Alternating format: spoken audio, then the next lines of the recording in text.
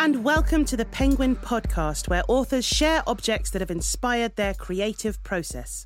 I'm Katy Brand, and I'm talking down the line today to someone who is no stranger to communicating over very long distances. He's also orbited the Earth 2,720 times and spent 6 months working aboard the International Space Station. It is, of course, Tim Peake. Tim, welcome to the Penguin Podcast. Hello, it's great to be here. Thank you. Thank you for joining us. And actually, I'm glad that we called you on this occasion because I think you've been known to dial the odd wrong number sometimes. Once or twice. Yes. Can you tell us about that? It was quite a funny story. Oh, that was funny. I hadn't been up very long, actually. It was Christmas Eve, and I decided to give my sister a call. And I got the wrong number, simple as that. And some poor lady answered the phone, and it sounded a little bit like my sister. So I just said, "Hello, is that planet Earth?" And of course, she thought I was a prank caller, so hung up on me. Oh, no. What, she hung up straight away? Well, she just kind of said in a slightly annoyed voice, "No, it is not," and put the phone down. That's hilarious to say, "No, it isn't." And so I apologised to her on Twitter. Oh, so she made contact, or she found you? Subsequently, yes. Yeah, we've been in touch. I've been able to send a proper apology. Oh, that's great. But she must be delighted, but also slightly frustrated that she just hung up like that. A lesson, perhaps, for all of us is to sometimes just take the prank call a little bit further and see, because you might where be it's coming from. Talking to someone in orbit. Yeah. Well, as is traditional here on the Penguin Podcast, Tim has chosen a number of objects that have inspired him, including a fire-lighting flint, a helicopter, a special glove, and an object that has actually been in space with him. So we'll find out more about those in a moment. But you've written this new book with the European Space Agency called the Astronaut Selection Test Book. And it's a series of questions to see if readers, if they can sort of make the grade, I suppose. It's a sort of sense that to see, I think everyone's curious. Everyone has this notion, would I make it? Could I be an astronaut? Do I have the right stuff? And now you've brought out this book with some actual tests in it that you had to do in order to become an astronaut. Yeah, that's right. So it follows very much the selection process that I did in 2008 and 2009. With over 8,000 other candidates who applied and ended up for six positions as an astronaut with the European Astronaut Corps. It was an incredible experience to go through myself. I thought it'd be great to actually put it down in a book and demystify the process. What is it that people are looking for, the space agencies in particular, looking for astronauts today, and looking ahead to the future? What will we be looking for in astronauts who are going to go to the moon and to Mars in the next 5-10 years? Yeah, I mean, it's all absolutely fascinating, particularly the section at the end about what it'll take to go to Mars and how slightly different sort of selection of skills possibly to just a sort of space flight or going to the moon. We'll come to that later because I found that part absolutely fascinating. But you say 8,000 people applied, and how many of you made the first round? I think the first round was about 918, so it was only 11% success rate for the first round. An even more incredible statistic in the book was that I think you say of all the humans that have ever existed on Earth, only 557 have ever left the Earth. Absolutely. So it's a very small minority of people have been able to view planet Earth from space, but it's a huge privilege to do so. And the great thing is in the future that space is going to become accessible to more and more people. Yeah. And I mean, some people, they're very wealthy people at this point, but they have put their names down to be able to travel into space at some point in the future. And there are all kinds of people working towards this, aren't there? Elon Musk, Richard Branson, trying to get to the point where people can just go into space and have that experience that you've had. That's right, and on a number of different levels. So, as you mentioned, Elon Musk and SpaceX, they already provide cargo vehicles to the International Space Station. In fact, I had to capture one during my mission. I've got this sort of weird image now in my head of some kind of big net, but I'm sure it can't be like that. How do you capture a cargo pod coming up? So we use the robotic arm on the space station. So some of our cargo vehicles automatically dock to the space station, but many of them don't. They just plant themselves about 10 meters underneath the space station, and it's up to the astronauts to use this robotic arm and manually grapple it. Wow, it's just amazing. It is incredible. It's a very high-pressure task, actually, because there's not a huge amount of automation to this. It's pretty old school. You have a couple of cameras, 2 manual controllers, and you just have to drive this robotic arm in and capture it. And at that point, both the space station and the vehicle are in free drift, so they're essentially just tumbling in space, and it's the astronaut who has to connect the two together with his arm. So a high-pressure moment. God, as someone who grapples with reversing into a tight space and in a multi-storey car park. I can't even imagine the kind of skill and spatial awareness that you need to do that. But there's everything in the book. It's engineering, there's physics, principles, spatial awareness, human behaviour, which I found fascinating, linguistics, which particularly as a writer I found really, really interesting. I think one of the skills that you've talked about in the book is that you have to describe things that people can't see, which I think brings us neatly, I hope, to your first object, which is a helicopter, I believe. So perhaps you wouldn't mind having a go at describing the Apache helicopter that unfortunately we don't have room for in the studio. The Apache helicopter, yes. Many people will be familiar with this. It's a helicopter gunship. It's a tandem cockpit. That means one seat behind the other. Quite a large helicopter, but surprisingly agile and manoeuvrable. The British Army introduced these aircraft in about 2000 into service. And really for 10 years, the final 10 years of my military flying career, this aircraft was a very large part of my life. You know, I always think of these incredible test pilots and people doing very dangerous missions, flying these incredibly powerful aircraft. Are there also times when you feel nervous of making a mistake? And does that inform the attitude you take into being an astronaut and flying even bigger, more powerful spacecraft? Yes, of course, there are times when you are nervous. There are times when you're testing an aircraft to its limits and you're not sure what the result is going to be. And there are also times when you're on missions that are higher risk. It might be at night time, it might be in bad weather. It seems to me, and I've read other books, I've read Chris Hadfield's book, who I think is also began as a test pilot, and it's not about being kind of immune to fear or any of those sorts of things. It's about, I guess, having the mental strength, is it, to be able to control those natural reactions? I think it is, yes. And you know, that's a great thing if you've done something in life that's given you plenty of experiences so that you know yourself, you know how you tend to react under pressure. I think the problem is when you run out of options, that's when life gets difficult. And training gives you options and knowledge. So the more you know about something, then the more you understand it, yes, then the more options that you have available to how to deal with a difficult situation. And this idea that you sweat the small stuff, which I've heard you and a number of other astronauts talk about, is be really obsessed with small things because it could be life or death. That's right, because things will go wrong. I don't think a single mission to space goes 100% perfect. And the longer we spend up there, then the more opportunity there are for things to go wrong. So the more you know about a situation, the better you'll be able to handle it. Well, I think something went wrong on your mission, didn't it, with the Soyuz that didn't dock? Yes, the Soyuz, one of the thruster sensor failed, and so it aborted the automatic docking, and Yuri, the Russian commander, he had to fly in manually. The first attempt was very, very difficult, very poor lighting conditions. The sun was setting. Yuri had to back off, and then he brought it back in for a textbook second docking. Thankfully, he's an extremely experienced cosmonaut. He was on his 6th mission to space, so he was a great guy to fly with. Can you remember how you felt then? Were you just keeping yourself very under control? Do you go into a kind of another zone? Or can you remember feeling the fear as it happened? It's getting that balance of when to interject and when to keep quiet when somebody else is under extreme pressure and working very, very hard.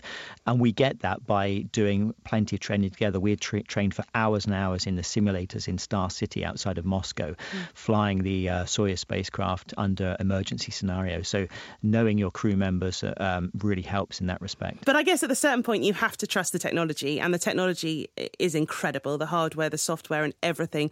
And it's developing all the time, isn't it? As I think your next object will show us. It's a very, very tiny metal pipe. Can you describe it for us and tell us why you've decided to bring that? Now, this piece of pipe in my hand is only about 1 inch long. But what's interesting is not how long it is, it's how thin it is.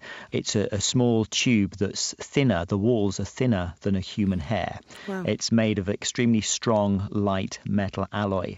This thing, just to put it into context, it has to cool air from 1,000 degrees Celsius to minus 150 Celsius in 1/100th of a second. That's just extraordinary. It's phenomenal. So it's a conventional sort of air-breathing engine up to about 5.5 times the speed of sound. And then it turns into a rocket engine for obviously getting up to about 25 times the speed of sound to get into orbit. Absolutely incredible technology. And you know, the human ingenuity and the steps that we have taken over so many years to get to the stage where we can now be building a machine that's capable of doing this is phenomenal. One of your tasks actually up there was monitoring the environmental impact of climate change on the Earth. Yes, from space, we don't get to track the long-term changes, but when we look at the photographs of what our colleagues were taking back in the early 2000s of coastlines, of glaciers, of forests, and then we compare it with the photographs that we're now taking in 2018, it is shocking to see the extent of human impact.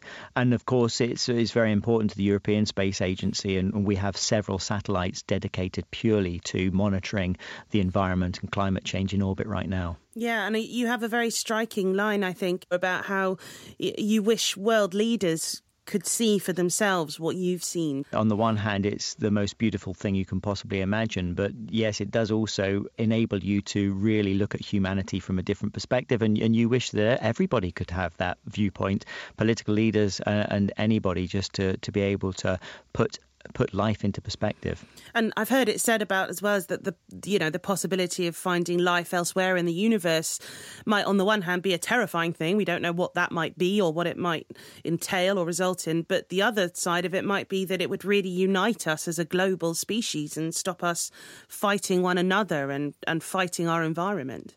It may well, and one of the fascinating things about our current search for life on other planets, for example, the rovers that we have on Mars right now and the ones that we're planning to send on Mars in our search for life, that would be an absolute game changer if we were to find evidence of past life or even evidence of present life on Mars. Now, we're talking here microbiological, sort of single cell, maybe bacteria, for example.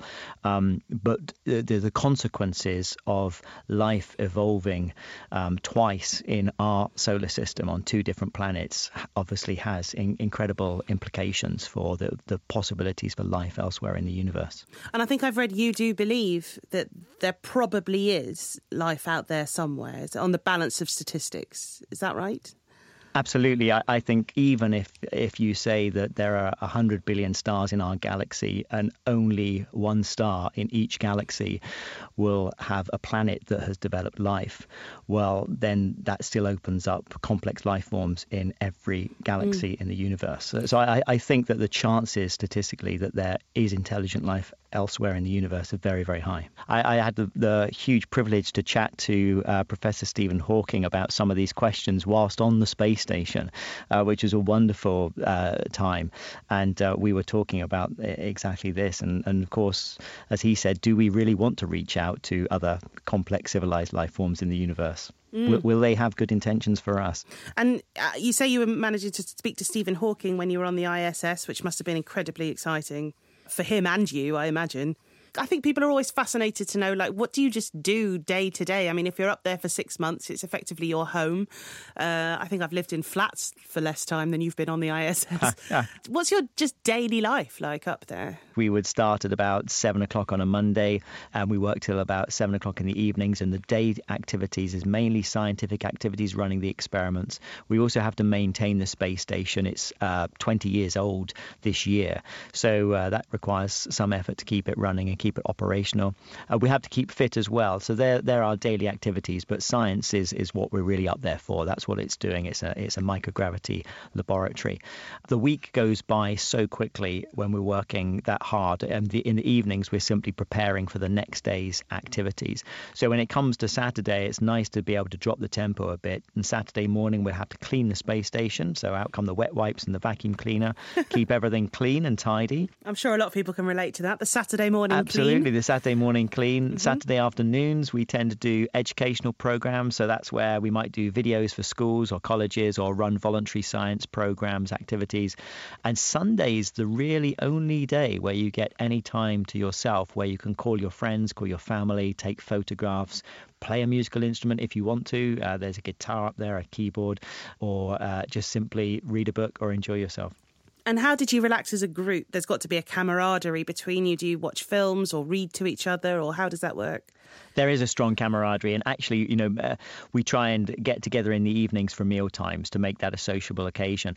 And some people think, gosh, don't you just want time by yourself? You're cooped up in a tiny environment with 5 other crew members. But the reality is the space station's quite big. It's about the size of a 747 inside.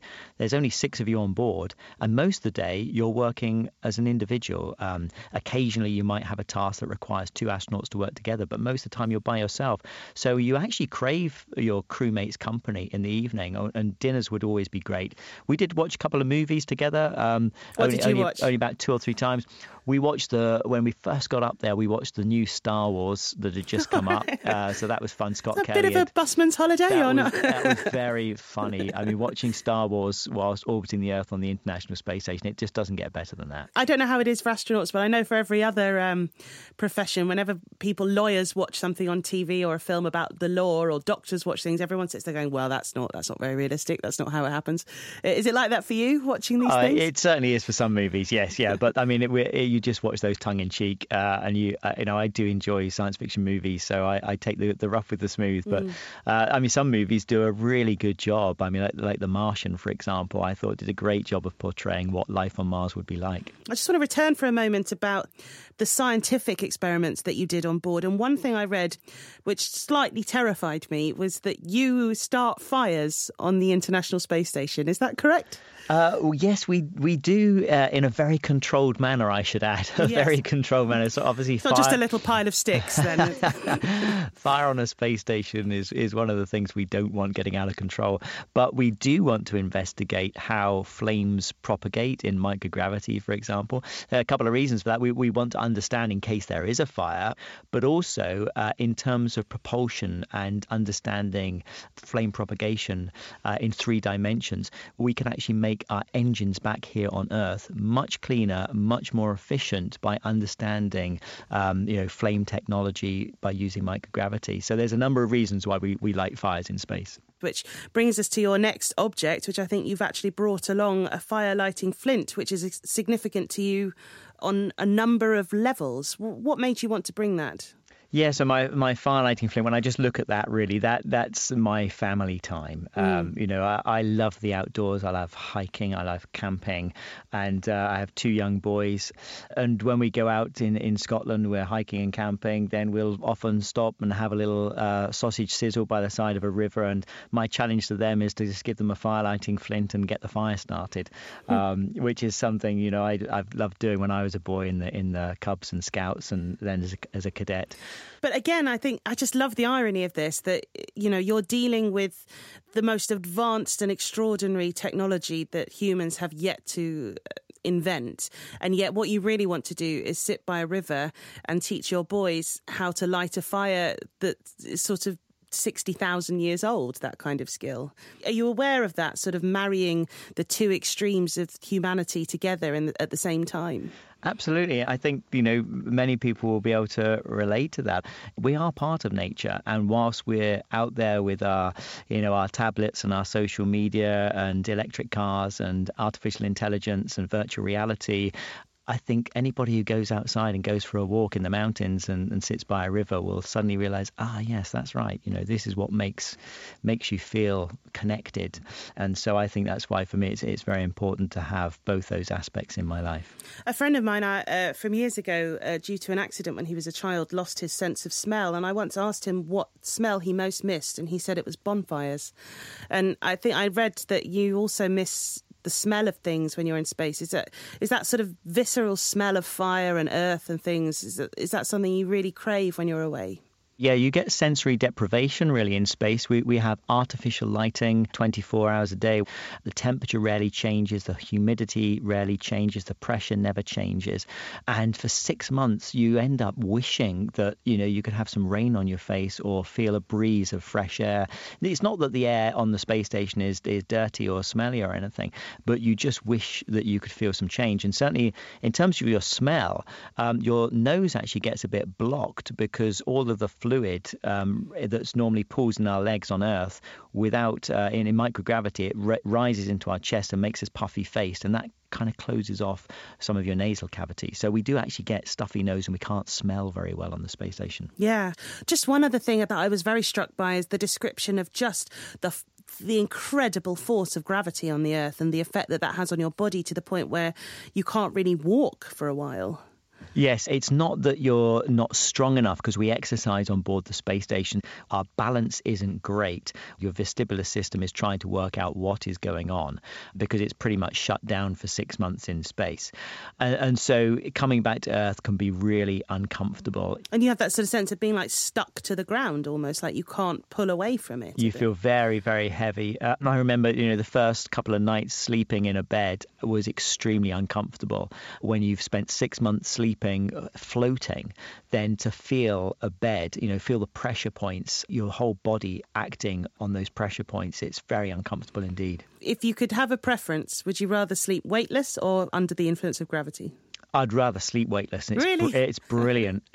Once you get used to it, it's a wonderful night's sleep. Well, I would love any company such as IKEA or any other to start to develop weightless sleep pods on the basis of your experience. Okay, there we go.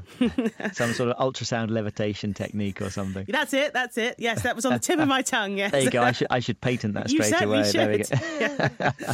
I look forward to it. Well, let's move on to your next object now. It looks to me like a glove, but I'm assuming there's more to this than just keeping your hands warm. So this is, a spacesuit glove. And for me, this really is the epitome of the highlight of my mission to do a spacewalk outside the ISS for several hours.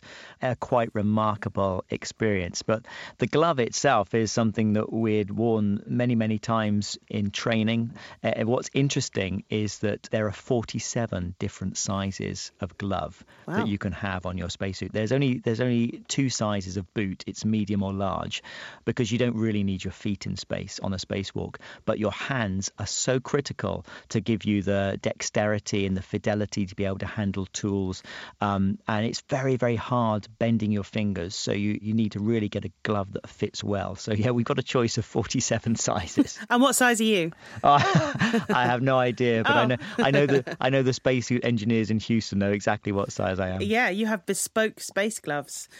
And that's, again, it sort of strikes me again that the evolution of humanity, that once our hands were very important to us, as important as our feet in some ways, and then once you're out in space, you're relying on everything again. You can't just sort of make do or not.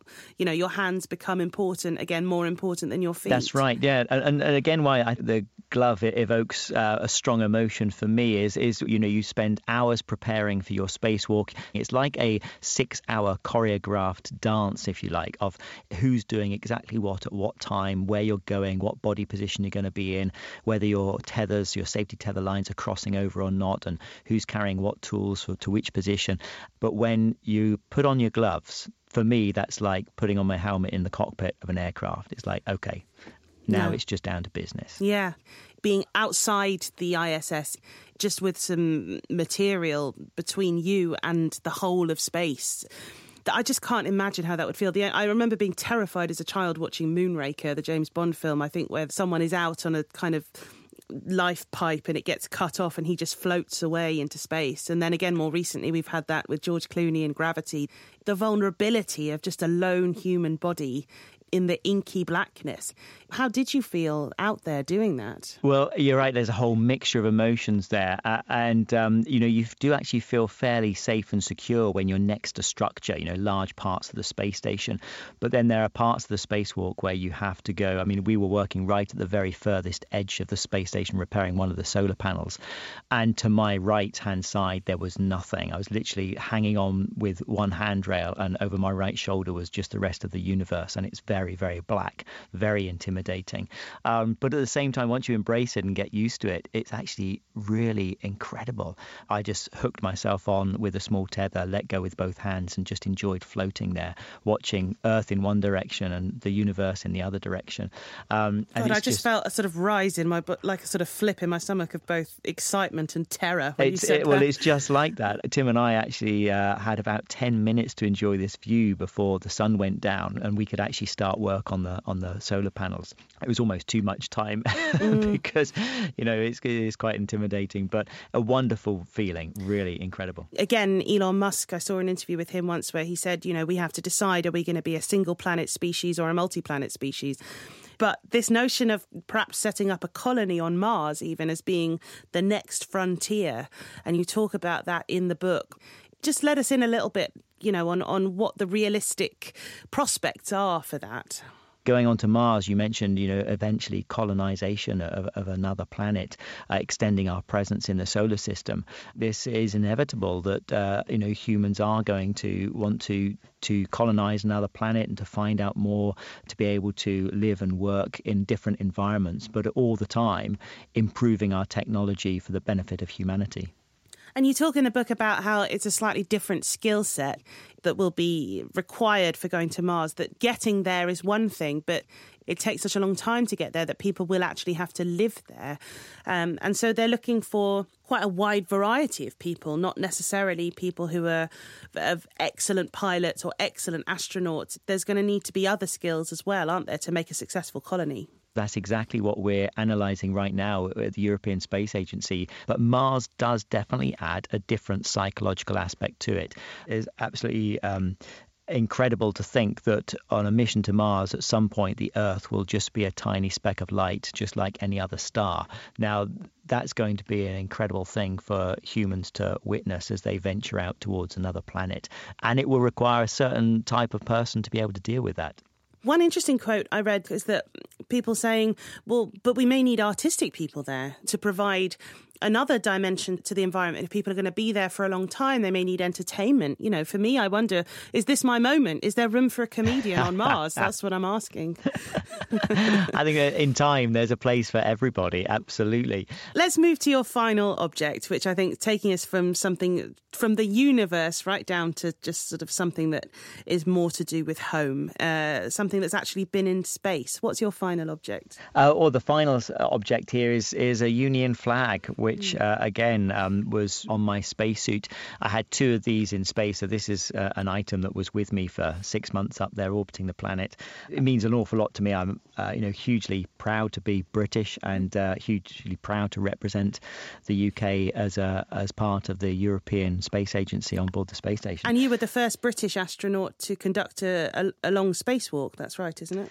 That's right. Helen Sharman was our first British astronaut, and she, in 1991, she flew to the Mir space station, and I was the second Brit. As in, when I say this, there's always, you'll get people talking about how many Brits we've had in space. We've had several British-born, dual nationality, etc. But Helen was very much the first British astronaut. I was the first British astronaut to do a spacewalk, right? And the first British astronaut on the space station. I think actually one thing you mentioned in the before we return to the flag, which is fascinating, that women are very much a part of the space story, aren't they? With Helen and also Peggy Whitson, who I think has the record for the most cumulative time in space and the first woman to be in charge of the ISS. Is that right?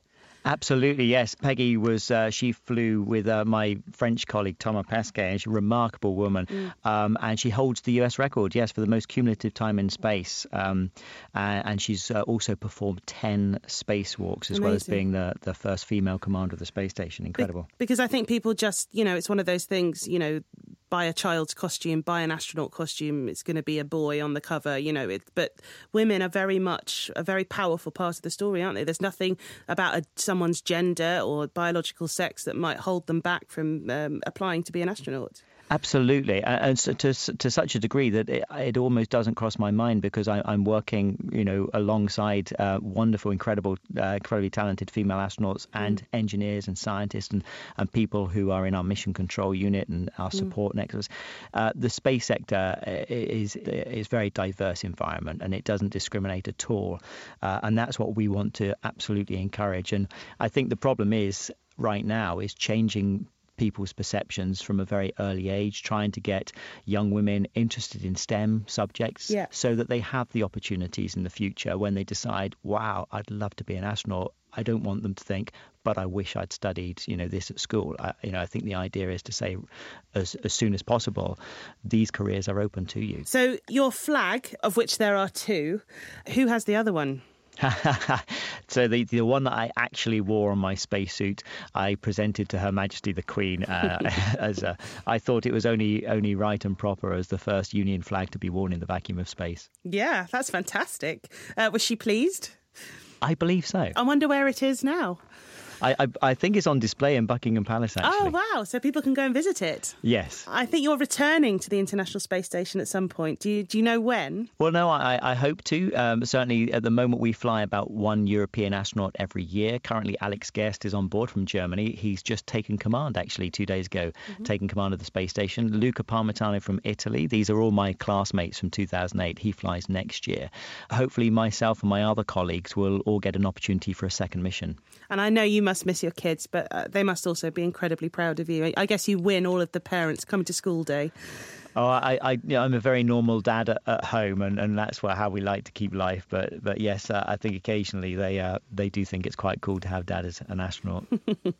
Well, thank you very much for talking to me. It's a fascinating book. There's a lot of detail in there, actually, about what it's like to be in space, but also really fun trying to do some of the tests. I can't say I was successful at all of them, so I may have to abandon my ambition to become an astronaut. Thank you very much for talking to me about your new book, The Astronaut Selection Test Book, Tim Peake. Thank you, Katie. It's been a real pleasure. Also from Penguin Random House Audio, Straight Outta Crawley, the autobiography written and read by Romesh Ranganathan. When it came to it, though, it quickly became clear that writing a book is no picnic. It's very tricky to ascertain what's worthy of inclusion. Do you tell every story, or only the ones you tell down the pub? If someone is a national treasure, every single detail of their life is interesting. If you were reading a book by Stephen Fry, he'd say something like, well, you can imagine the confusion when I sat down to drink the tea and they'd actually given me coffee. From the delights of Sri Lankan hospitality, to his struggles as a child, teacher and now parent, to his adolescent flirtation with a rap career and his attempts to finally make it in comedy, Straight Outta Crawley is Ranganathan's hilarious and irreverent autobiography. The audiobook is available to download now.